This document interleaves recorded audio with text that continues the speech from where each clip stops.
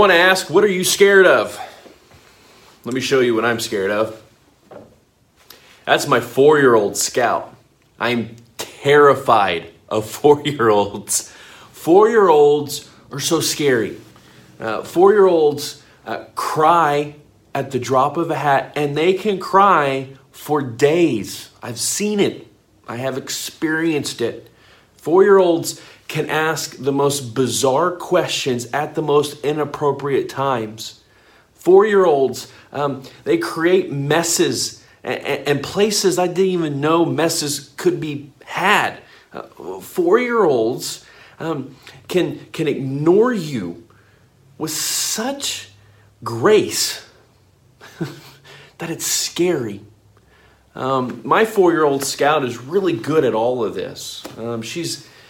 She terrifies me in a lot of ways, and so I don't know what scares you, but 4-year-olds scare me because they have such a good grasp of who you are that they can do things to get to you very quickly.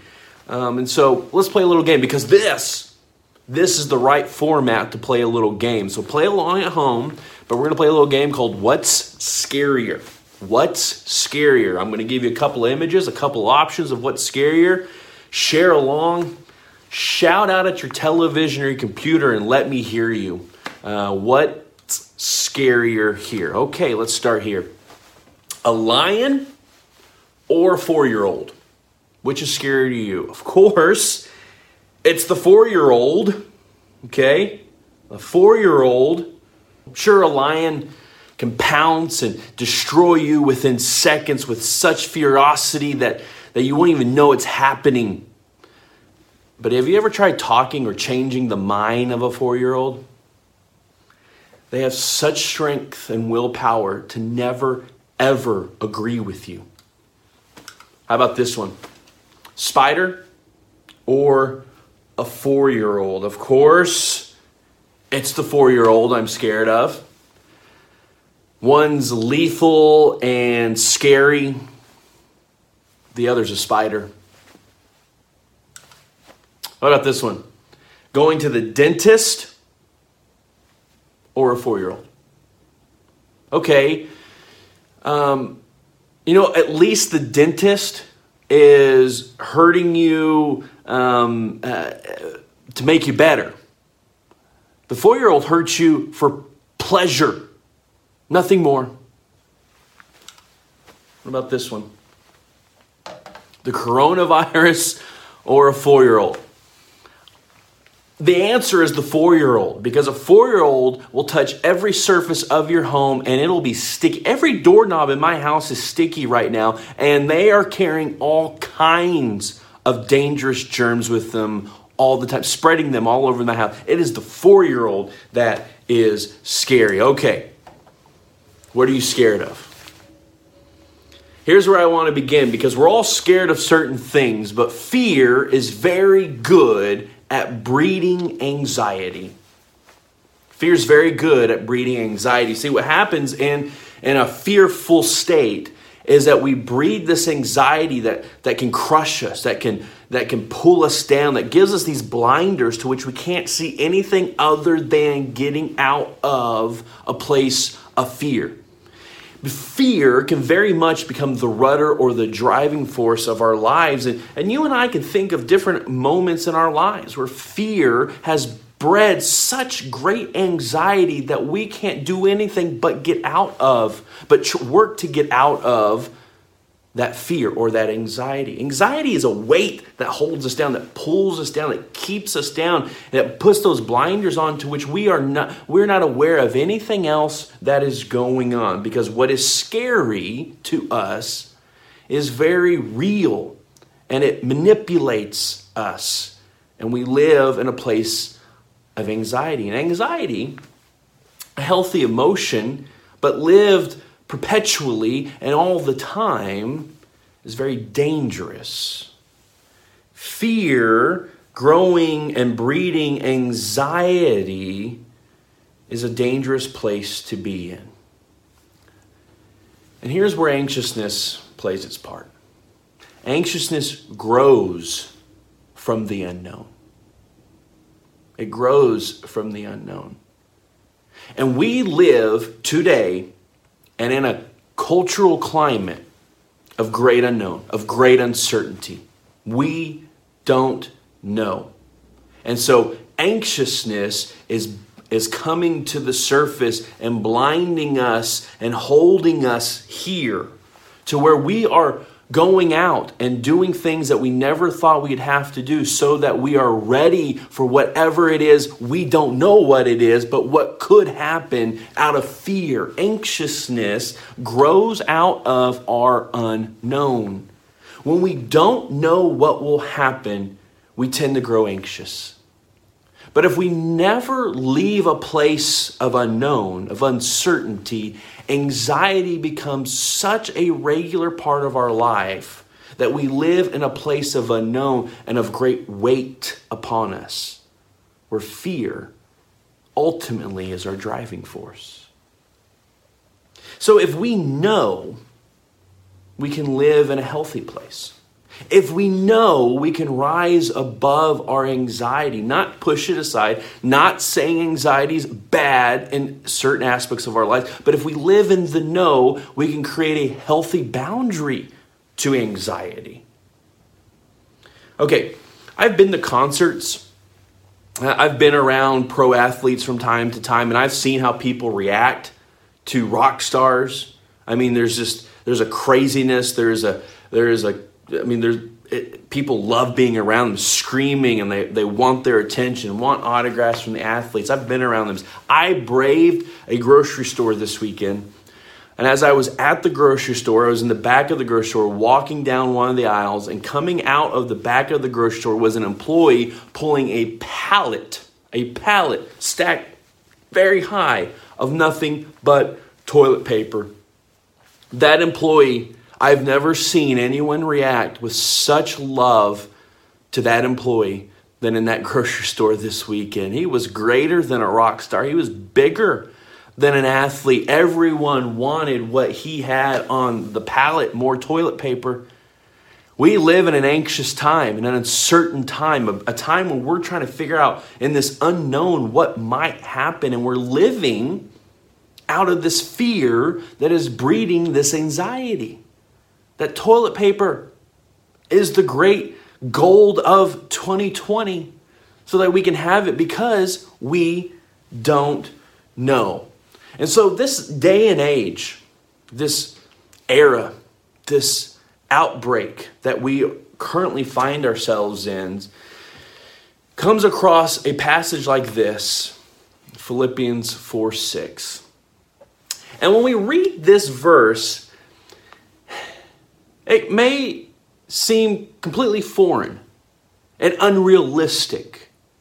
Philippians 4:6, that's the Apostle Paul who says, "Do not be anxious about anything, but in every situation, by prayer and petition, with thanksgiving, present your request to God."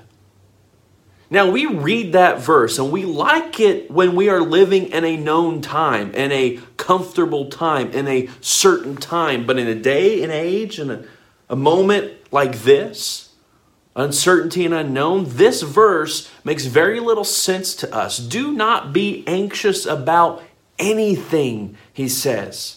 There's no clause, there's no, don't be anxious about anything except coronavirus COVID-19. That's not the point to which Paul makes to the church in Philippi and to his people today. It's clear. Don't be anxious. Now, I looked up that word anxious to which Paul uses in Philippians 4:6. And another way of thinking about that word anxious, as Paul states it here in Philippians 4:6, is like this. Do not be distracted about anything. Do not be distracted about anything. But in every situation, by prayer and petition, with thanksgiving, present your request to God. Anxiousness distracts us. We know, and yet out of fear, breeding anxiety, we now forget. It distracts us from what is important and what is vital and how we ought to be functioning and living. Anxiousness is distracting. It distracts us from the known. It distracts us from who we are. It distracts us from all the things that we believe in, that we have held on to before. And so how do we solve that? We present the distractions to God. We turn to Him, as Paul says. We come to Him in prayer. We go to Him with the distractions or the anxiety. We turn to Him first and foremost so that we aren't people who are living in a place of unhealthiness, but people who are living in a place of the known. The God who is known, the Lord who is known, the love that is known through Jesus Christ. We become people who aren't distracted by the uncertainty, but people who anchor themselves in the known. So how do we start to do this? How do we stop being distracted in our anxiousness? Well, let's back up a couple of verses. This is how Paul gets into 4:6. He says, "Rejoice in the Lord always. I will say it again. Rejoice. Let your gentleness be evident to all. The Lord is near." Now, Paul is not saying, well, let's just turn your frown upside down. This isn't a, well, just shake it away, just fix it up. This is not a rejoice because, well, you should just be a joyful person in all circumstances. There are circumstances in life that are worth us being sad about and having some apprehension too. But living where anxiousness is being bred is unhealthy, and it puts us into a place of the unknown. See, Paul's recommendation is that first and foremost, we go to joy. We go to God because in the presence of God, we find what true joy is. Now, not happiness. Now, I'm a stickler for this because I think there's a difference here. Happiness is very circumstantial. I have burger, I am happy. I don't have burger, I am unhappy. I want to do this, but they say no, so I am unhappy.